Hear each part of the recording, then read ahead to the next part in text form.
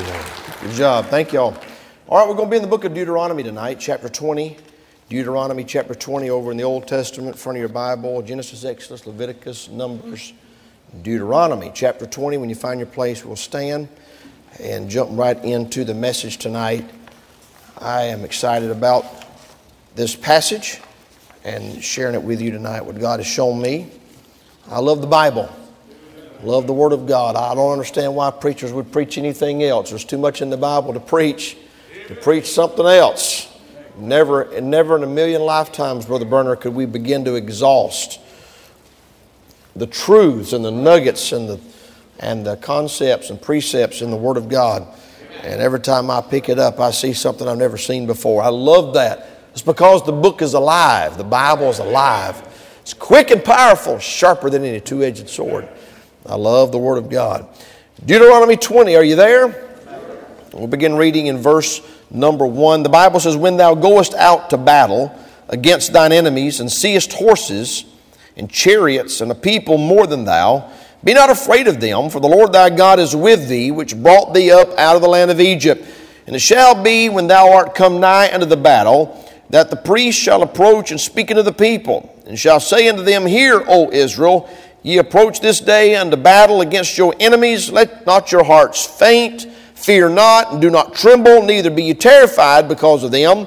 For the Lord your God is he that goeth with you to save, or to fight for you rather, against your enemies to save you. And the officers shall speak unto the people, saying, What man is there that hath built a new house, and hath not dedicated it? Let him go and return to his house, lest he die in the battle, another man dedicate it. And what man is he that hath planted a vineyard, and hath not eaten of it? Let him also go and return unto his house, lest he die in the battle, another man eat of it. And what man is there that hath betrothed the wife, and hath not taken her? Let him go and return unto his house, lest he die in the battle, another man take her." Verse 8, "And the officer shall speak further unto the people, and they shall say, What man is there that is fearful and faint-hearted? Let him go and return unto his house, lest his brethren's heart faint as well as his heart." I want to preach tonight from these verses on this thought, the foolishness of fear. The foolishness of fear. The word fearful is used in this passage. First time it's used to describe the fear of man. It is described as the word fearful is used in another place, talking about God is fearful. But this is the first time you find the word fearful. And as I begin to study this word, I begin to look at this context, I was amazed at some truths that I found that quite frankly ought to make us ashamed if we are living a life of fear of the world and the things of the world. So let's pray. Let's jump right into this and ask God to help us tonight. Lord, we love you. We're grateful for the privilege to preach your word. I pray that you bring it alive to us. Pray, Father, that you would just help us tonight as we look at our own heart, our own life, our own testimony, our standing with you. And Lord, I pray that you would help us tonight. If there's someone here struggling with this area of fear, being fearful of things we should not be fearful of, help us tonight, I pray, in Jesus' name. Amen. Thank you for standing. You can be seated. I want to just begin tonight by saying this. For Christians, for a born-again child of God, to live in a perpetual state of fear is not just sinful, it's not just unbiblical, but when we look at the verses tonight, we see that it's just foolish. It literally is foolish. In the last couple of years, I have seen people that call themselves Christians allow fear to dictate every decision that they make. Their life's been put on hold. They've done things they never thought they would do. They've stopped doing things they never thought they would stop doing, like going to church and other things. The fear has become glorified. It's become, as a matter of fact, the world and the devil's crowd will almost make you think that being fearful is patriotic. But the Bible has a lot to say about fear, has a lot to say about the foolishness of it. Tonight, we're going to look at just these few 8 verses and look at several things that God has helped me with, because we are living, I believe, in the most fearful generation of Christians. Can I say that? Since the book of Acts. You read the book of Acts, you didn't see fear. You didn't see people walking around wadded up and nervous and scared. There was a boldness. There was a courage. There was a confidence in God and God's power that enabled them to do things that you and I read about. We say, oh, I wish I could do that. There's no reason why we can't. But yet we live in a generation today where Christians are just about scared of everything. And the world has figured out how to trigger that fear. They've learned how to fuel that fear, feed that fear. The news headlines are written in such a way to cause your heart to skip a beat. The websites and the social medias and all the things that are on there, we call it clickbait. It's designed in such a way to just keep you in a perpetual state of anxiety and fear. But that is not something that a child of God ought to be doing on a daily basis.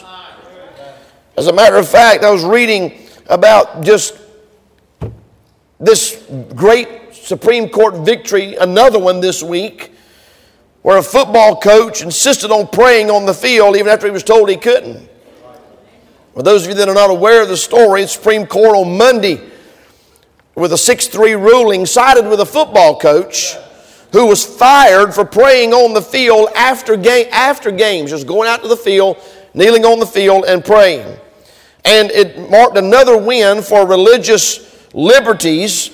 And the case surrounded this high school football coach named Joseph Kennedy, who taught in the Bremerton School District in the state of Washington. He's a devout Christian.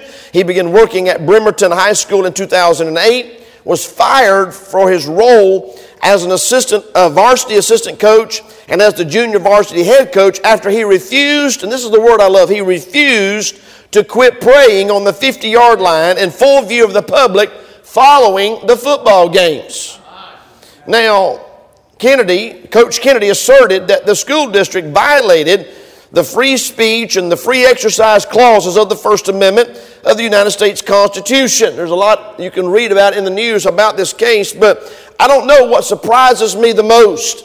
The fact that the Supreme Court ruled in favor of the First Amendment, or the fact that there are not more football coaches doing what that coach had the guts to do. I cannot believe in this country as many so-called supposed professing Christian coaches as there are, why there was only one. Why was it just one that was willing to take a stand, willing to paddle upstream, go against the current, go against what everybody was telling him to do? And with all the opposition, all the horrible publicity in the media, and all of the things that are said in the social media, and all the threat of lawyers and fees and courts and losing his job and all these things, he continued to stand fearless on his principles. Why are there so few people like that? Why? It's unbelievable. We live in a society where for the first time since the book of Acts, professing Christians are afraid to take a stand. And when someone does take a stand, they're treated like a hero. They're treated like just a celebrity. But the truth is, everybody ought to be doing that. And if everybody did do it, we could turn this country around in about 24 hours. Because there's more Christians than there are pagans in this country, or should I say there's more professing Christians. Let me say that. There's more people that identify as a Bible-believing Christian than there is in this far left, fringe, lunatic, radical crowd. But it seems like they're the one always getting their way because Christians are filled with fear. So what got me to this passage of Scripture was the first mention of the word fearful. By the way, the word fearful is used in the book of Revelation to describe the group of people that's going to go to hell. All right? Is everybody okay? You mind if I just back this up with Bible? I don't want to misquote this verse, all right? And I've quoted it many times. But the fearful, this is Revelation chapter 21, verse number 8. But the fearful, that's the first one on the list. The fearful and the unbelieving and the abominable and murderers, and whoremongers, and sorcerers, and idolaters, and all liars shall have their part in the lake which burneth with fire and brimstone, which is a second death. I just want to go on record tonight again and say that a Christian professing to be a born-again believer that is full of fear, that spirit of fear did not come from God, it came from the devil. It's demonic. It's nothing to be proud of. We've got in the society today where even pastors and churches and church leaders are encouraging and condoning fear in the hearts of their church members. They're enabling fear. It's unbelievable. You cannot, listen to me, you cannot have faith and fear at the same time. It is impossible. And just like faith is a choice, fear is also a choice. You can wake up in the morning and say, I refuse to be afraid. I refuse to be terrified. I refuse to live a life of fear. I refuse. I'm not doing it. It's a choice. It's a choice. And I don't know tonight who needs this message, but I've been working on this message for several days. I was working on another message on fear for about 2 weeks. And the Lord just kind of changed it and turned it over to this direction right here. I'm going to give you 3 reasons tonight, several subpoints under some of these, on fear is foolish, and here's why. Number 1, fear is foolish because of the deception about the battle's aspects. Now stay with me. First mentioned principle of the word fearful is in verse number 8. The context of verse number 8 is verses number 1 and following. The Bible says in 2 Timothy 1:7, listen to me, God hath not given us the spirit of fear. And it is a spirit. Fear is a spirit. It's a spiritual battle that rages in your mind. And the devil sets up camp between your ears. And in your heart, it's a spirit of fear. And the world is filled with fear tonight. They're fearful over everything. They're fearful over the political uncertainties. They're fearful over the next ruling of the Supreme Court. They're fearful over the economic situation. They're fearful over food shortages. They're fearful over the price of gas. Where's this thing going to go? They're fearful over viruses and everything. I mean, the world is scared and fearful about everything. For the first time in a while, the world is scared of Christians. We got them like that right there. Roe versus Wade getting overturned has got the world like this right here. We ought to strike while the iron's hot. That's what we ought to do. We ought to just keep going and keep going and keep going. But it's going to take some Christians that are not filled with fear. God hath not given us the spirit of fear, but of power and of love and of a sound mind. So if you have the spirit of fear, you cannot have power, love, or sound mind. They're opposite from each other. You cannot profess to have a sound mind and have the spirit of fear at the same time. You can't have a sound mind running on fear because your fear is fueled by the lies and deception that you allow Satan to whisper in your ear that you choose to believe. I'm going to just give you a couple of them tonight. Because wherever there is fear in the heart and life of a Christian, there is the lack of truth. There's a lack of facts. There's a lack of understanding of reality. Deception is the only way faith can live. Fear can live rather. Deception only can live when, fear can only live when it's fueled by lies and deception. That's why the world hates the facts. They hate truth. That's why they're having a so-called, whatever kangaroo outfit this is doing up there right now where there's nothing but hearsay in the Congress about this January the 6th thing. And if you believe anything that you hear in the media about that, I got a bridge I want to sell you after church, okay? It's absolutely unbelievable for the first time in America where they're calling it some sort of a legal hearing and there's zero facts being presented. It's all hearsay and people that disagree with them are not allowed to say anything. I'm not going to get distracted, but I'm just telling you right now, the people that are lying to you hate the facts. They hate truth. That's why they're censoring people. That's why if you get on YouTube or Facebook and you say certain things, they will block you. They'll give you strikes and they will demonetize you because, see, they can't continue to fuel the fear when there are facts and truth coming into play. The only way fear lives is when there's deception. And for you and I to be afraid, we have to buy into a lie. I'm going somewhere with this. There are several things that we find in these verses right here about being afraid and how that fear is foolish because you have been deceived about the very nature of the battle. Let's look at just a couple of them. Subpoints. Number one, you have to be deceived about the actual opposition that you are encountering. Look at what it says in verse number 1. When thou goest out to battle against thine enemies, in verse number 1. I want you to understand something. The first thing that you and I need to remember about the opposition, and even though this passage of Scripture says against thine enemies, we need to understand that the enemies that God is referring to are actually His enemies. Stay with me now. The people that God calls in verse number 1, thine enemies, are literally enemies of God. Therefore, by default, God's people are their enemies. So they are our enemies. They look at us as their enemies, but we're only their enemies because they're enemies of God. So when we talk about the opposition, it is essential that you and I understand that those in our life that oppose us, actually, at the end of the day, when you get right down to it, they oppose God and the Word of God. They only oppose you because you want to identify with God and the Word of God and line up with God, and you're on God's side. Jesus said this in John 15. Jesus said in John 15, verse 18, if the world hates you, ye know that it hated me before it hated you. If you were of the world would love his own.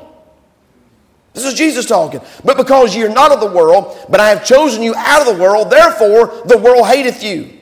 Remember the word that I said unto you, the servant is not greater than his Lord. If they have persecuted me, they will also persecute you. If they have kept my saying, they will keep yours also. But all these things that will they do unto you for my name's sake, because they know not him that sent me. If I had not come and spoken unto them, they had not had sin. But now they have no cloak for their sin. He that hateth me hateth my Father also. If I had not done among them the works which none other man did, they had not had sin. But now have they both seen and hated both me and my Father. So the world, they say they hate us. They say they hate everything we stand for. But it's only because we agree with God. They actually hate God. They hate the Bible. They hate the truth. And so at the end of the day, our enemies are only our enemies because they are enemies of God. So, preacher, what are you saying? I'm saying some of the reason why some people get afraid and fearful during the battle is because they take it personal. Take it personal. Your family that hates you only hates you because you're a Christian.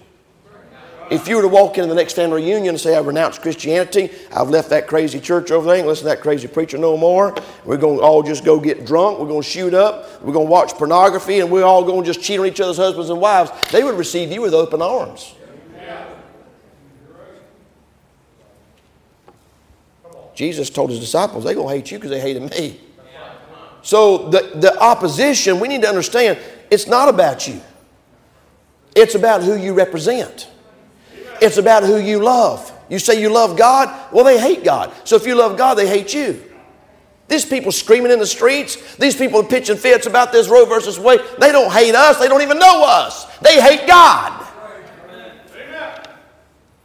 So if you're not careful, you'll be deceived about the very nature of the battle because of the opposition. They not only oppose God, listen to me now, they not only oppose God, they not only oppose the people of God and the Word of God and the house of God, but 2 Timothy 2 says they oppose themselves. In 2 Timothy 2 verse 24, the servant of the Lord must not strive, but be gentle unto all men, apt to teach, patient, in meekness, instructing those that oppose themselves. If God peradventure will give them repentance to the acknowledging of the truth, and that they may recover themselves out of the snare of the devil, who are taken captive by him at his will. They are against themselves. They think killing their unborn baby is going to give them a happy life.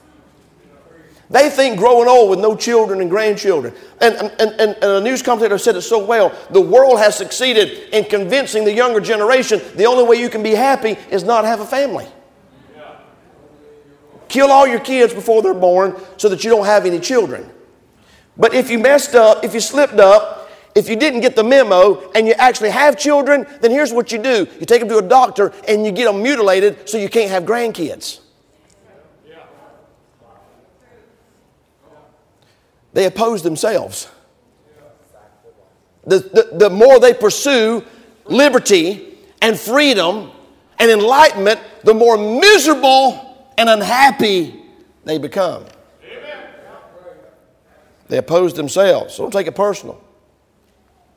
Don't take it personal. Deceptive about the opposition. Secondly, we can be deceived about the very optics. The very optics. And I saw this verse and it jumped off the page at me. Verse 1. When thou goest out to battle against thine enemies and seest, you ought to underline that word, seest horses and chariots and a people more than thou. Be not afraid of them. Why would God say that? You're looking at it. You see their horses. You see their chariots. You see their armies. You see their people. Things are never what they seem to be or what they appear to be. Listen to me very carefully. A very great example of the deception of our optics is found in Genesis chapter number 3, verse number 6, when the woman saw that the tree was good for food and that it was pleasant to the eyes, and a tree to be desired to make one wise, she took of the fruit thereof, did eat, and gave also to her husband with her, and he did eat. She acted on what looked good. She let her eyes, she let her vision, she let what she saw stir and motivate an emotional reaction. And because she acted on what she saw, she plunged all of humanity into sin. You cannot believe what you see. You can't believe what you see. The just shall live by their faith. Listen to me. Faith is the substance of things hoped for, the evidence of things not seen. If you allow what you see and what you hear to dictate your relationship with God, you will live in a perpetual state of fear because it looks bad. It sounds bad. And your eyes will tell your brain, and your brain will tell your heart, and you will begin to be filled with fear, and you'll be tormented by that fear because you're believing what you're seeing, but what you're seeing is not real. It's not at all what it appears to be. When thou seest the horses, when thou seest the chariots, when thou seest a people more than thou, he said, be not afraid of them. Thirdly, we can be deceived about being outnumbered. Seest horses and chariots and people more than thou. But Pastor Shiflett, there's more of them than there is of us. The Bible's clear. There's only a remnant, very small remnant as a matter of fact. Isaiah chapter number 1 talks about that little remnant, that little handful of people that God's always had down through history. Little handful of people, that remnant that God's always had. Preacher, there's more of them than there is of us. That's where you're wrong. One thing you can always remember, you and I will never be outnumbered as long as we're standing with God. Romans 8:31, if God be for us, who can be against us? You say, goodness gracious, there's a whole bunch of them. Yeah, that giant was a lot bigger than David too, but when he was dead with his head cut off, it didn't matter, did it?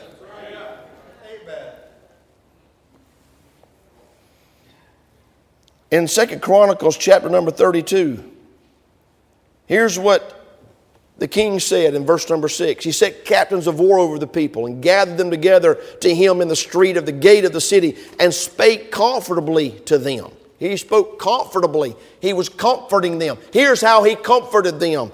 Be strong and courageous. Be not afraid, nor dismayed for the king of Assyria, nor for all the multitudes that is with him. For there is more with us than with them. With him is an arm of flesh, but with us is the Lord our God to help us and to fight our battles. It don't matter how many people they have. It don't matter how many troops and multitudes of trained armed soldiers they have in chariots and horses. We've got God. So when your eyes are telling you that we're outnumbered and your heart's telling us that you're outnumbered, you're not outnumbered if you're on God's side. Do you see what I'm talking about when I say the deception? of the very attributes and nature and aspects of the battle. If you and I could go into war understanding these things right here, there's no way in the world you could have fear. There's no way. There's no way. There's no room for fear when you understand these things. Number two, fear is foolish because of disregard for the blessings that are available to the believer in battle. I want you to look with me, if you would, in verse number 1. For the Lord thy God is with thee, which brought thee up out of the land of Egypt. And it shall be, when thou art come nigh to the battle, that the priest shall approach and speak unto the people. He shall say unto them, Hear, O Israel, ye approach this day unto battle against your enemies. Let not your hearts faint. It's almost like a thesaurus here. It's almost a thesaurus. This list of words that almost say the same thing. Let not your hearts faint. Fear not, and do not tremble. Neither be you terrified because of them. Are y'all getting this? It goes like God was just covering all the bases. Don't be afraid. Don't be fearful. Don't be terrified. Don't tremble. All the above. Why? Why? Why did God set it up that before the armies, before the generals and the captains and all the trained troops went to battle, why did He have a priest come and stand in front of them and give the pep talk? Why was the priest the one that was assigned the responsibility to boost the morale of the troops before the battle? Because they were the people of God, and every battle they fought was a spiritual battle. That's why God got angry with David when he went and numbered the troops. God's like, why are you counting the soldiers? You've never relied on the soldiers for victory. It's always been up to me. You didn't count the troops when you ran toward Goliath and it was 1 against 2. A giant and an armor bearer, you didn't count the troops then. Why are you counting them now? It's a spiritual thing. Can I tell you something? As Christians and as children of God, the battles that we face each and every day is a spiritual battle. And it is absolutely impossible to be filled with fear when we understand the blessings that God has made available to us as His people. Look at the text. Look at the text. For the Lord your God, verse 4, is He that goeth with you. We have the blessings, first of all, of God's presence. My goodness. My goodness. I don't know how you could be afraid in a battle with God standing there. I just don't.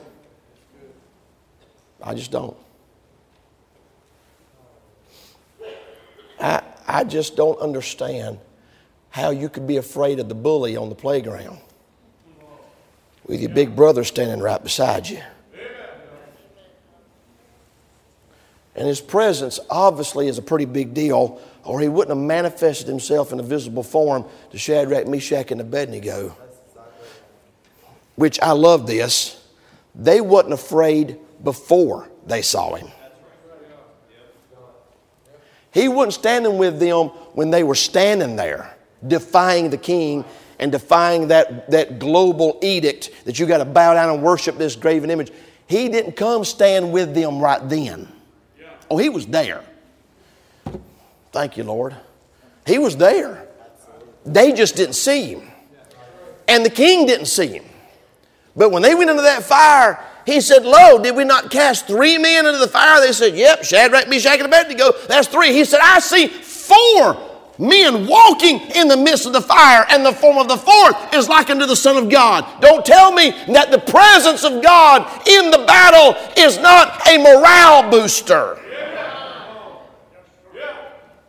So my question is, how do we justify being afraid in the battle if God is there with us and He promised He would be? You cannot place a price tag on God's promise to go with us. Psalm 23:4, Yea, though I walk through the valley of the shadow of death, I will fear no evil, for Thou art with me.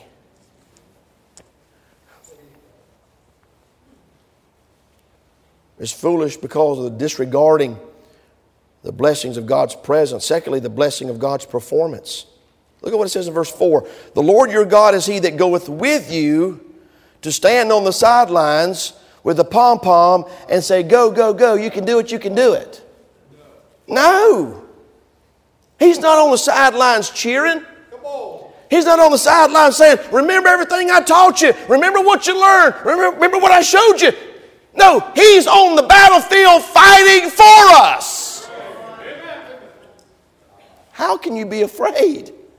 How foolish do we have to be to allow fear to fill our hearts when God himself is not only there, but he's fighting our battles for us? Sit back and let God fight it. Sit back and let God fight it. Not long do we see the blessings. I mean, let me ask you this. Can you name, I've been working on this for hours, but I might have missed something.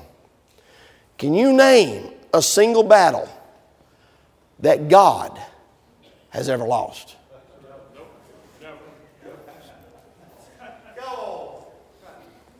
I remember the first time Mike Tyson got knocked out. Everybody couldn't believe it. Boy, Mike Tyson, that man punched.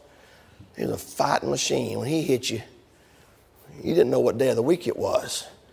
There came a day when he got knocked out and I was like, oh my goodness. But God's never lost a fight. Never. And he's fighting for, am I reading this right? To fight for you against your enemies. How in the world could you be afraid when you've got somebody with that kind of a track record fighting for you? The blessings of God's presence, the blessing of God's performance, and the blessing of God's protection. Verse number 4, for the Lord your God is he that goeth with you to fight for you against your enemies to save you. Explain how you could possibly be fearful when God Almighty's promised to save you. I put this in my notes. What part of I will save you do we not understand? I will save you.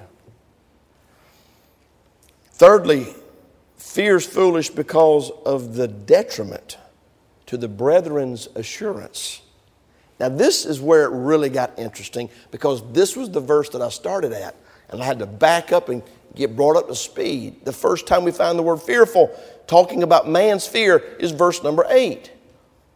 And I begin to look at these scenarios here. We find a small minority of people from verse number 5 down to verse number 8 that were given clear exemptions from the battle. They were allowed to be sent back home during the battle. They didn't have to fight.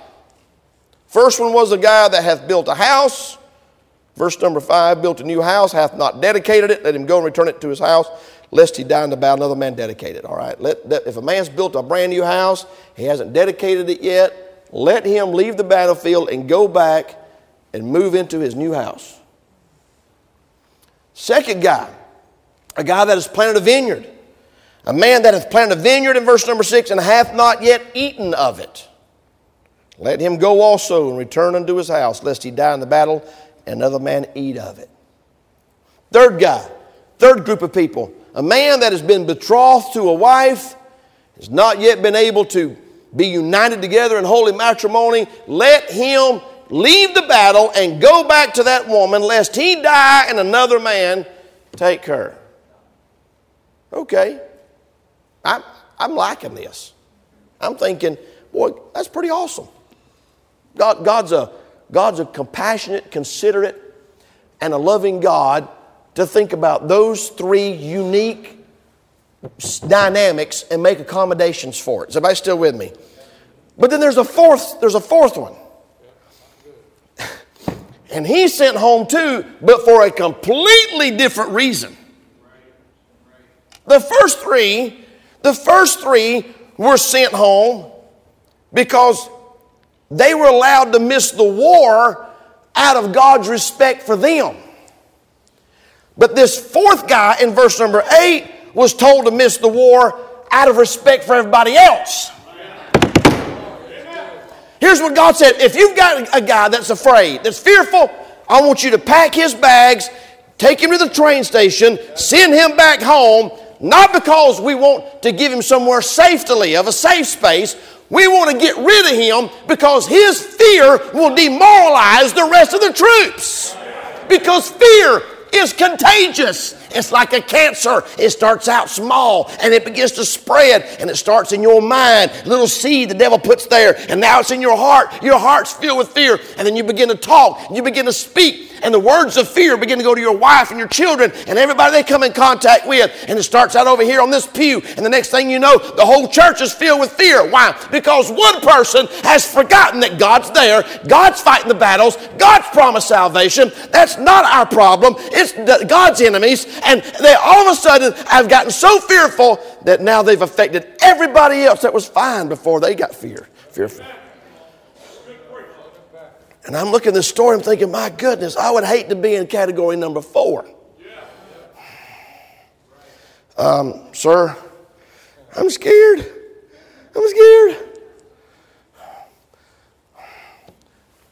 They didn't gather around him and pray. They didn't have a Bible study.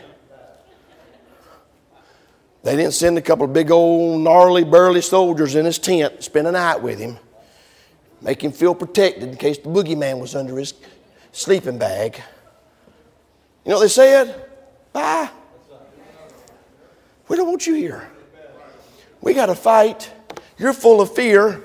And the Bible says, what man there is fearful and faint-hearted, let him go and return unto his house, lest his brethren's heart faint as well as his heart.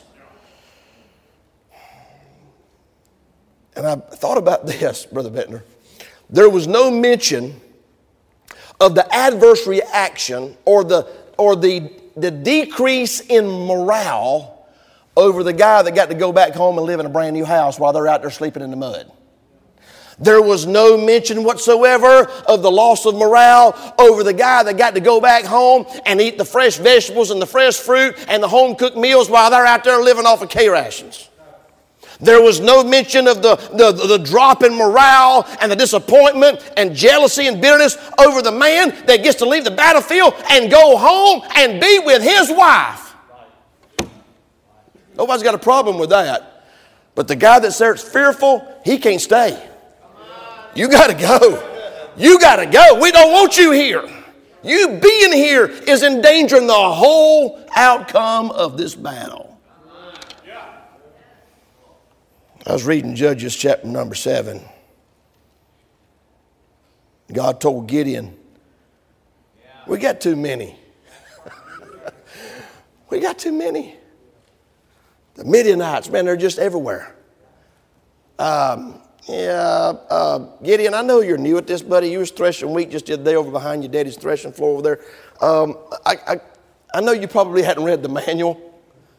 And I know you skipped the whole boot camp and everything. You were so busy wringing water out of fleeces and filling bowls and this and that. Come on now. He spent more time filling bowls and wringing out fleeces than he did training for this war. And God said, let me just give you a little update here. You got too many soldiers. We need to get rid of some of these. But there's a multitude of Midianites. Yeah, I know, but I'm not counting them. I'm not worried about them. You got too many. Let's do this right here. I got an idea. I'll tell you how we thin the herd out real quick. He said, the people that are with thee are too many for me to give the Midianites into their hands, lest Israel vaunt themselves against me, saying, mine own hand hath saved me. Now therefore go to, proclaim in the ears of the people, saying, whosoever is fearful and afraid, let him return and depart early from Mount Gilead. And there returned to the people 22,000. And there remained 10,000. 2/3 of them. I was fixing to say that before the school administrator said it. I knew that, 2/3. A little over 2/3. 22,000 said, I'm out of here. I don't want to be here. 10,000 stayed. I want to leave you with 3 simple truths. I'm finished. Here's 3 simple truths right here tonight. Listen to me. Fear is foolish, number 1, because whatever you're afraid of, it probably isn't even real. Number 2, fear is foolish because you've been promised by God that He will be with you, fight for you, and save you. And number 3, fear is foolish because when you're fearful, it causes others to be fearful also. I would hate to be the source of someone's fear. The Bible says for us to provoke one another to love and good works, not fear. Not fear. I'm going to say this as nicely as I can. If you're here tonight and your heart's full of fear, keep it to yourself. You need to pray. You need to get right with the Lord. Ask God to help you with that. But you don't need to be talking about all these things you're afraid of to other people that are probably perfectly fine until you started running your mouth about how scared you were. And all of a sudden they're like, oh my goodness. Oh my goodness. There's no room in the life of a Christian for fear. God hath not given us a spirit of fear, but of power and of love and of a sound mind. Father, we thank you tonight for the opportunity to preach your word. Thank you for this passage of Scripture that reminds us, Lord, that you're here. You're with us through the battle, in the battle, fighting for us, to save us. I pray, God, that you'd help us tonight. Search our hearts as the musicians are playing. Folks are coming to the altar. Search our hearts tonight. Ask you to help us with any fear of the world, fear of those around us. Lord, we need courage and boldness in the New Testament church right now. We need it more than ever. Have your will and way in this invitation, I pray. In Jesus' name. Folks are coming. Folks are coming tonight. Would you respond to the message?